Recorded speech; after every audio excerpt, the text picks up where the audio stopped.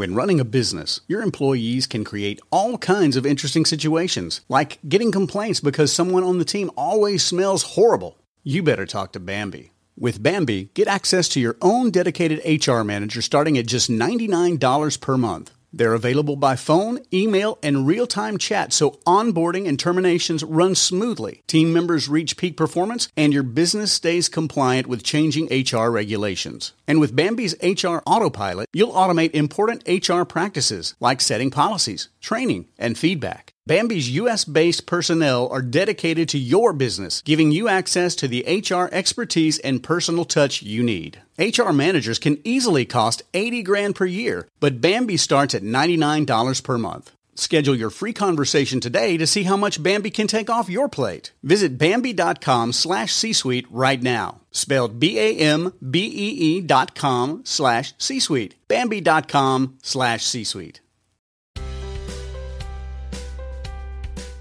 Welcome to the Family Brain with your host, Megan Gibson. The well-being of one person in a family affects the whole family system. This is a supportive community to share research, resources, stories, tips, and life hacks to keep the family brain healthy. Thanks for listening to The Family Brain. This is Megan Gibson, and today on The Family Brain, I'll be talking with Allison Mitchell Hoefling, who is the sister of Billy Mitchell. Billy Mitchell was killed in 2011, January 19th, 2011, and he was shot. I reached out to Allison to talk to her about her family's experiences with his death and to learn more about the way that gun violence impacts their families and our communities and what we can all do to sort of work together to limit these kinds of tragedies. It just seems like it's an ongoing epidemic that we just have not addressed in a way that we need to. So I hope you enjoy listening to Allison and learning from what she has to share. I think she has a lot of insights from her own experiences, and that's one of the things I'm really realizing on this podcast as I talk to people, is that sometimes when things hit home, hit your own family, it really opens your eyes to sort of holes in the system and things that could be done better in our communities. So I want to thank Allison for sharing her story with all of us. And I wanted to thank Women Podcasters in Solidarity. It's a group I'm a part of that is promoting stories about gun violence and how gun violence impacts our communities. So I appreciate the nudge from that group to learn more about this issue.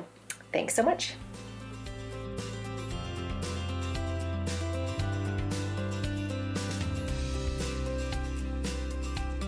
Thank you so much for taking the time to talk with me today. And so we know each other from growing up and haven't talked for a while, and it feels a little strange to just dive right into heavy topics, but hopefully that's okay with you. Right. So I was wondering, let me just give a little bit of a backstory of why I reached out to you. I became involved with this group. It's Women Podcasters in Solidarity. And the idea behind the group is that each person who has a podcast on really any topic commits to doing an episode about gun violence and its effect on people and families. So I reached out to you to talk about how gun violence has impacted your family. And I wonder if you could just start with talking about just how gun violence became probably a bigger issue to you than it was prior to this. Right.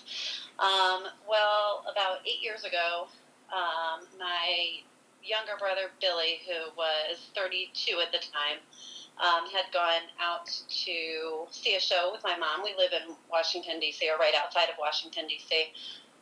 So he and my mom had gone into D.C. to see a show, actually at Ford's Theater. And on the way home, she lives in Maryland, and he was living in an adjoining apartment to my dad's townhouse at the time. So he was headed back to his place, and my mom was headed back to her place, and they both started on the Metro subway, and then, he got off at his stop and sent her home. And as he walked from the metro stop to his place in D.C., it was, the area is not terrible, but it's not great. It's just like any city. There's crime pretty much in every part of it at any time. And it was late at night, and he was crossing a pretty major intersection and kind of waiting for, a breakup in the traffic to cross. There was another girl standing near him who was waiting for a bus, and a young man rode up on a bike, actually, and started to kind of give the young woman a hard time, come on to her. And she got upset with him, and my brother said something, I think, to him, like, leave her alone or something like that. And the guy came up to my brother and demanded money. And then the girl stuck up for my brother and said, leave him alone, just get out of here and leave us both alone. And he went over and, ran his bike into her and made her drop her phone. So my brother went over to defend her, and at that time he pulled out a gun and shot my brother several times. And my brother ended up dying that night. Oh, so sorry. I mean, still, it's just, do you say that story and think in your mind, is that even real? Did that really even happen? Does it seem far off to you in your mind? It is crazy, but sadly, it's kind of not crazy, because gun violence is so prevalent, and, the way that he died and the fact that he was in a part of D.C. that I'm very familiar with, and, being a native of D.C., I'm sure you know yourself also, there's a lot of crime here. And so, it was obviously shocking and so saddening, but it's not really that surprising. I mean, there's a lot of people that are touched by gun violence, a lot, way too many. And so prior to this tragedy, were you involved, or did you pay attention to gun laws, or what was going on with guns, or was it just something that you kind of knew about and just it was out there instead of in your life? Right. Well, actually, I come from kind of an outspoken family, and we are, they're kind of political and involved, and we're not a gun family. I mean, we've grown up in a suburb of Washington, D.C., so we're not part of a gun culture. We're not in a rural area. So I have, as a family, we have always been against guns. We never had guns in our house. My dad actually was pretty outspoken about it, growing up and things like that, just not really understanding why people would want guns around their children and in their homes and stuff. So, yes, I think we were already kind of aware that for us, guns are just everywhere. And I know there's a lot of really responsible gun owners. I have friends that are gun owners. And I know there's good people that, have guns and care for them responsibly and need them for certain reasons. But, as a family, we never really got why on earth you would just kind of have a gun to have it. So, yeah, we talked about it. We were a little bit, political in the sense that we would vote for people who were for gun control and things like that, but nothing, really more than that. And so obviously after all of this happened, there was massive grieving. And did your family, I know when trauma, tragedy hits, everybody can end up dealing with it differently. Did you have that experience in your family of wow, that person's really grieving in a different way than I am? We're a pretty tight-knit family, and we leaned on each other a lot, and actually we grieved very similarly, I think. Most of us got slightly more political active. Some of us got much more politically active. We wanted to right away do something to commemorate him. So the very next year on his anniversary, we began hosting a charity party that we have every year. And we wanted the money raised to go to something that would help, give kids other choices than going out and, making bad choices and doing things that would end up hurting people or causing violence in the community. And Billy, before he had died, had worked He had volunteered his time with an organization called Horton's Kids, which is a local nonprofit group that targets kids in DC's Ward 8, which is a real difficult place to grow up in. And they, they tutor them. They provide them with much more than tutoring, but that's kind of their main thing, and that's how Billy helped. He was a volunteer tutor, but they also, they feed them. They take them on field trips. They send them to summer camps. They prepare them for college and make sure that they graduate from high school. And they actually have a 100% graduation rate, which is amazing. That is incredible. So, yeah, it's amazing. And so we started hosting this party, and we donate all of the proceeds from the party to Horton's Kids. And, that was kind of like how we got through our grieving, was like, okay, what do we do? How do we put a positive spin on this? And it's been very healing, actually, because every year we get to see, not just our family and our close friends, but all of Billy's friends. Oh, that's great. Really nice. What time of year is it? I want to come. You should come next year. It's he died on January 20th. So we always do it the Saturday of Martin Luther King weekend. Oh, okay. So I just missed this one. That's great. But isn't that such a nice way to, I don't know, be with other people on a day that could otherwise feel very lonely? I have a similar, it's not similar, but I don't know if you knew. I had a situation where my next door neighbor was killed by a gun. And we started this organization also. And at first it felt weird to me, like I was in so much grief that it was hard to think about doing something good for the community or giving back.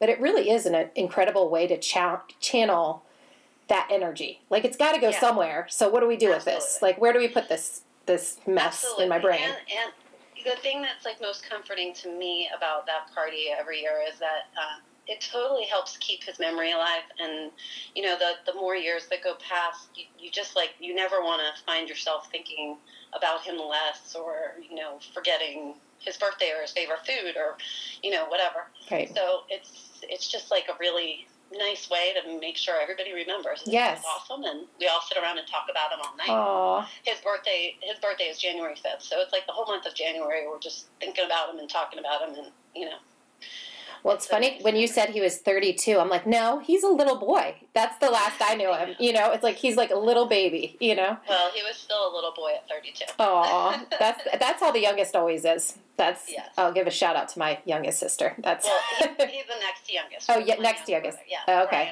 Brian. And actually, Billy died on Brian's birthday. So that's another weird twist in the whole thing. Oh, that is hard. Is it hard for him that this is what's all around his birthday, or is it just sort of? I think he's come to grips with it, but yeah. I'm sure it's not easy. It's definitely hard for him losing his only brother. Oh, yeah. Oh my goodness. Okay, so I was thinking he was the youngest, but no. Okay, now I know. But that he was still a little guy too. Yeah. So I guess, what did you learn once you got more active in? And I'm not expecting you to be an expert on gun, laws or anything like that. But what sort of, as you learned more about what is going on in terms of gun regulation, what are some things that really jumped out to you, or that you have learned by being more involved? Right.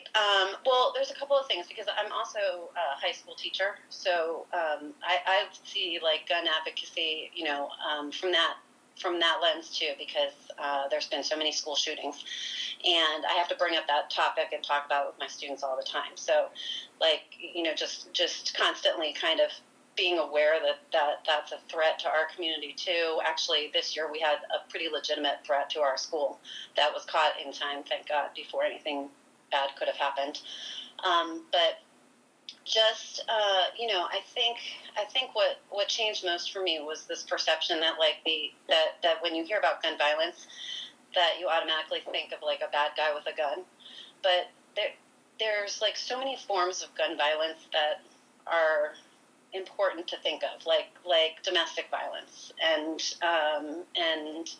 accidental deaths. The accidental deaths, I think, has been the most shocking thing. The amount of kids that shoot themselves, or neighbors that shoot their neighbor, or something like that. Just from not being careful with your firearms and not, being aware or being trained or having to have a license or having to take classes or, having any kind of regulations that make it harder for somebody that is not responsible to get their hands on a gun. Mm-hmm. So, I think if we had gun control, I'm not really sure. If we had better gun control laws, I'm not really sure that my brother would have been alive. I think his situation may have been the same, because I agree that if there's a bad guy that wants to get his hands on a gun, he's going to get his hands on a gun. Mm-hmm. But if we had better gun control regulation, I think we would,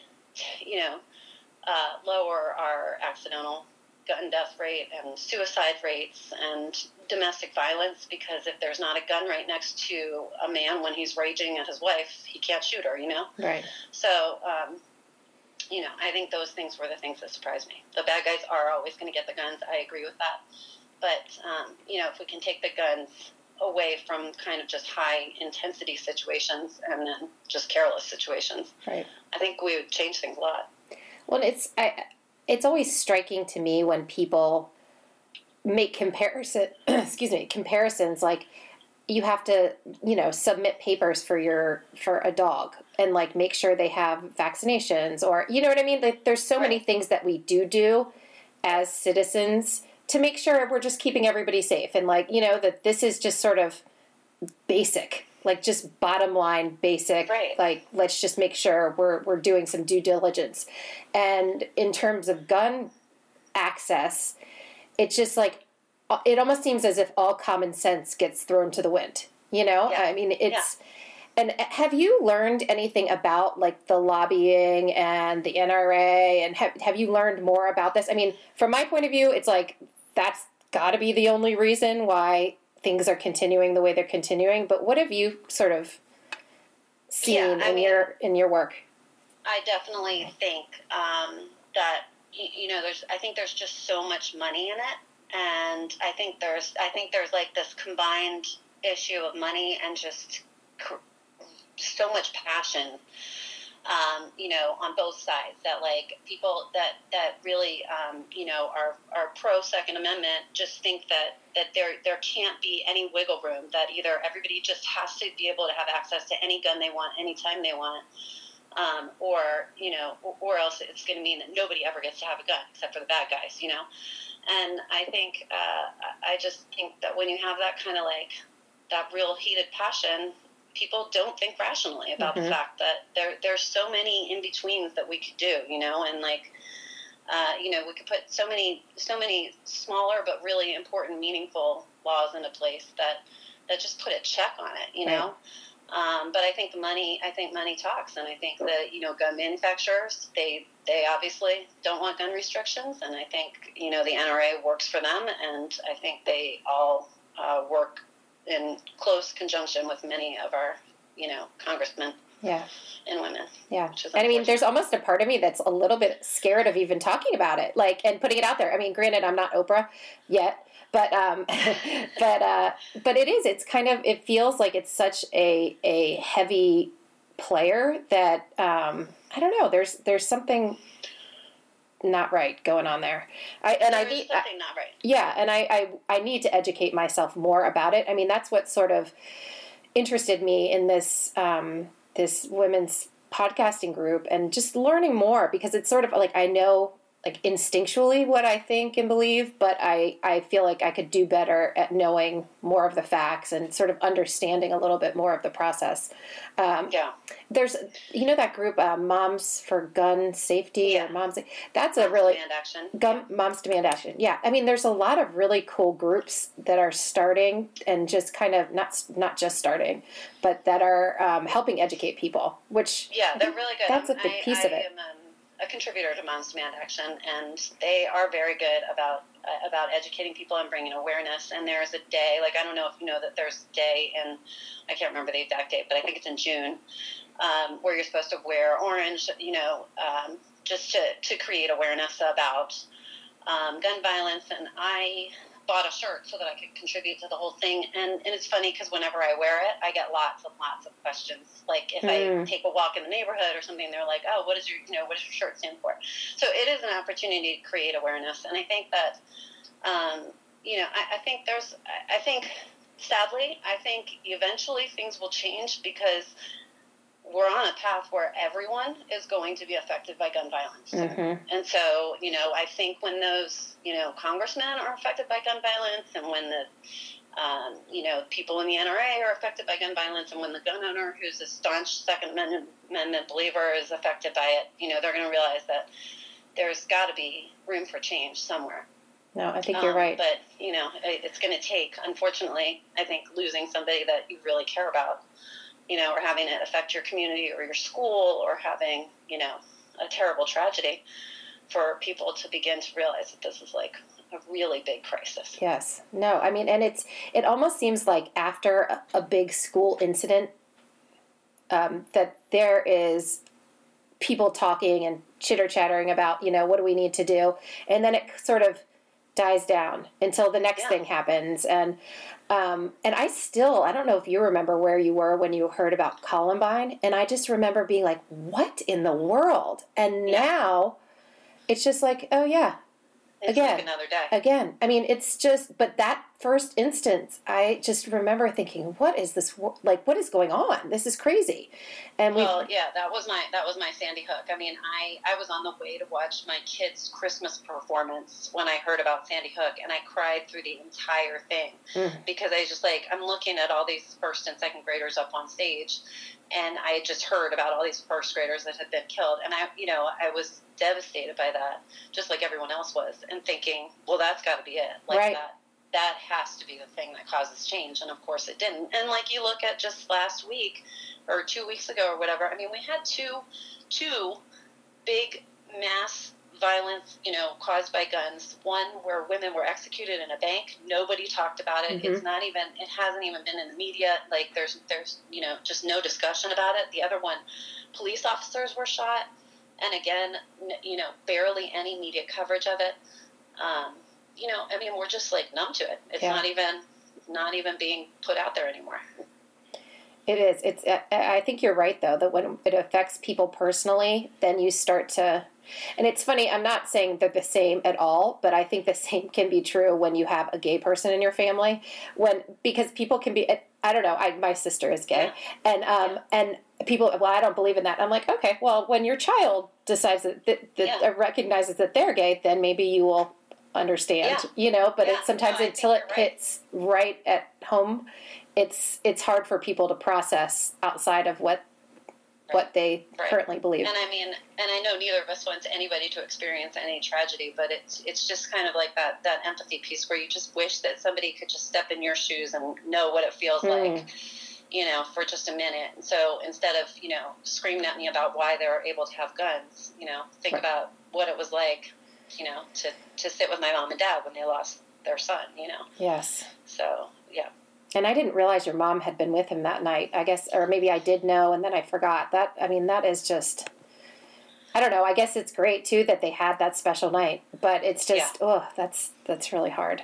Yeah, I think it is great that they were together. Yeah, I mean, it's neat that they loved each other that much. How many people spend that kind of time together? It's really sweet, actually. Yeah, well, he was a great guy like that. Yeah. What about in terms of the teachers that you talk to? What is the feeling with teachers, like walking into school and sort of knowing that there's this possibility? Yeah, possibility, and just, I don't know, do you feel like there's a continual fear, or does it spike after certain incidences? And it's been really, it's been a lot this year in particular. I think with the Parkland shootings, there was such, like you were just saying, when the Parkland shootings happened last year, there was such a movement around that. And so everybody got energized and ready to fight, and the kids were into it. And I don't know, and I don't know if you saw this where you are, but Montgomery County kids did a lot. They left school and they marched and protested, and they were part of a lot of our kids right here at the school that I work at were actually part of the big march down in Washington, and they were organizers of it, and they put people up in their homes to come and be a part of it and everything. So there was a lot of activism here, and that was energizing. and great, but then it died down. And when we came back this year, there were all these changes to our security measures around the school, and also to what the kids and what we had to do. So we had been trained all along to just go into lockdown, where you basically close all your doors and windows and lock everything up, and you sit very quietly. But the new thing is that might not work. So if somebody's coming at you, and you're not going to be able to be locked in or be safe, then you have to fight back. And so we actually had to teach that to our kids. Oh my gosh. Which is horrifying. Yes. Like my students were traumatized, and Yeah. we had to take a whole entire class period to go over with them. What will we do? Well, ideally we'd get out of the building and run away. And if that doesn't work, we'd try to lock up and stay silent. But if somebody comes in, basically I was like, who's going to fight with me? And what will we use? And how would we do it, Wow. And that's just a terrible conversation to have with kids who should be thinking their biggest issue is what prom dress are they going to wear or whatever, and then Yes. they're thinking about, can they escape a mass shooter? And we also, kids are stressed. There's a lot of mental health issues. So that creates anxiety, and, teenagers are impulsive, and, they don't think things through, and they don't think consequences through. So it's kind of, frightening to have that discussion with somebody that could potentially be the shooter, Yeah. You just don't know. Well, it's such a huge burden on teachers. I mean, gosh, and you know what? I think it says a lot that we respect teachers, that we know teachers can handle this conversation and can do it, but should they? Should they have to be having this conversation with children? No, I mean, obviously all of us wish we did not have to do this, but I mean, at the end, we just kind of closed it out with we know this is the worst thing, and we know this stinks that we have to do this with you, but wouldn't you rather have something in your arsenal? Wouldn't you rather be a little bit prepared, or at least be able to go back to a conversation if we have an issue? And Right. the kids, I think the kids were, not happy with the turnout, but I think they felt cared about. Right. We care enough about you that we're actually thinking about these things, and I hope you know that we'll do everything we can to protect you, Right. And that's been our message over and over.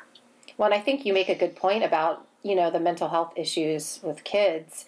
And, if you're a super healthy, feeling great person, it's a heavy conversation. But if you're a person who's struggling with anxiety or depression, or, your parents are getting divorced, and then this is the conversation you're having on top of that, and then you're expected to go, take the SAT. Yeah. And you're just a teenager, right? Yes. I mean, It's heavy. Yeah, it's really heavy. Well, I am curious if there's anything that you were hoping I would ask you about that I have not asked you about.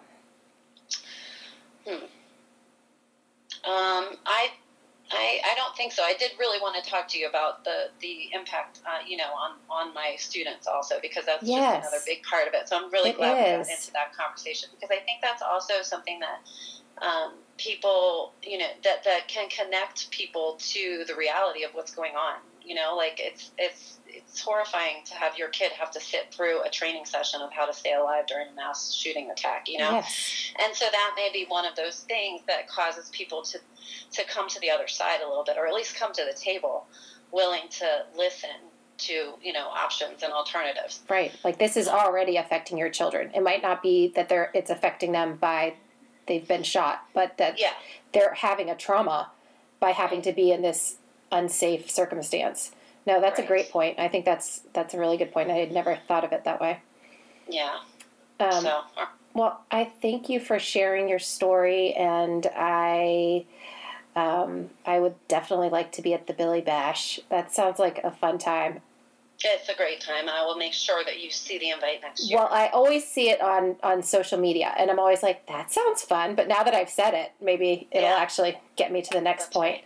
That's right. You still have family out here, right? You could come out. Oh, yes. Everybody's there. Yeah. No, I have lots of basement floors to sleep on. Yeah, very good. Perfect. So one of the things that I usually ask people at the end is what they do for their own self-care, just to kind of take care of themselves while they're, thinking about gun issues, talking to teenagers, that is emotionally draining. You're helping prepare them. But what do you do to sort of take better care of yourself so that you can be strong for all of these situations?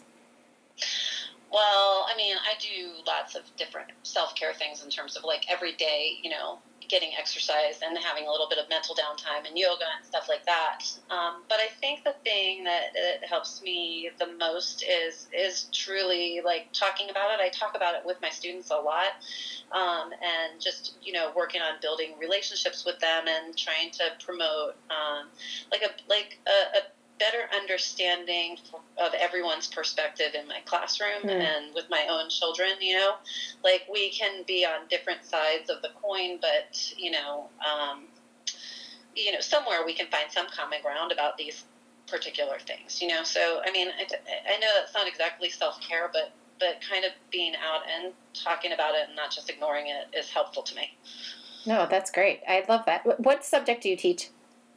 History. So I have a great opportunity, yes. And I teach 11th and 12th graders. So I have kids that are walking out of here and becoming like voting citizens and people that are going to be active in their communities, So I have an audience to be able to, talk about how do we talk about these hard issues and that's and awesome. What can we do? You're kind of a badass.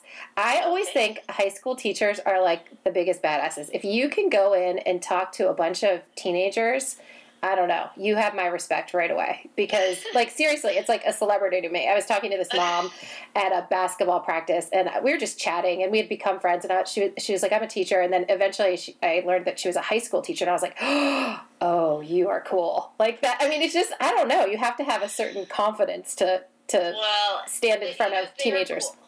The teenagers are cool, and they give you, they are part of my whole my self-help and my confidence that things are going to change. The kids are cool. They have a lot of passion, and it hasn't been, stomped out of them like it has for the rest of us. Yes, well, they have the energy. They have, great. Yeah. Yeah. I love that. So, well, that is beautiful, and I'm happy to hear that's happening in your classroom. Well, I have loved talking to you, and I am definitely going to learn more and continue to share this message. So thank you so much for sharing your story. No problem. I'm so glad you guys are doing what you're doing, and I hope you keep getting the word out there, and it was great to talk to you and catch up a little bit. Thank you so much. Thanks for joining me for this episode of The Family Brain. If you're interested, we have a Facebook group called The Family Brain. You can look it up and I will add you to the group. I also have an Instagram page, Family Brain Podcast, where I add things about upcoming episodes, quotes, just information from the podcast. And it's a good way to sort of see what's coming down the pipe for the podcast. And I also would appreciate it if you would leave a review on iTunes. It helps people find this podcast, and I think a lot of the podcasts that are hosted by celebrities get a lot of attention, and they're also very good. But I think that mental health and issues around mental health are something that I really wish people had more access to. And so I'm hoping that by sharing this and promoting information about mental health, we can just get resources and information to more people. So thanks for listening, and that's it.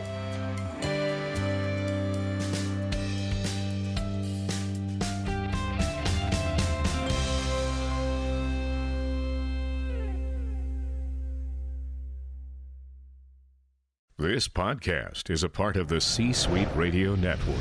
For more top business podcasts, visit c-suiteradio.com.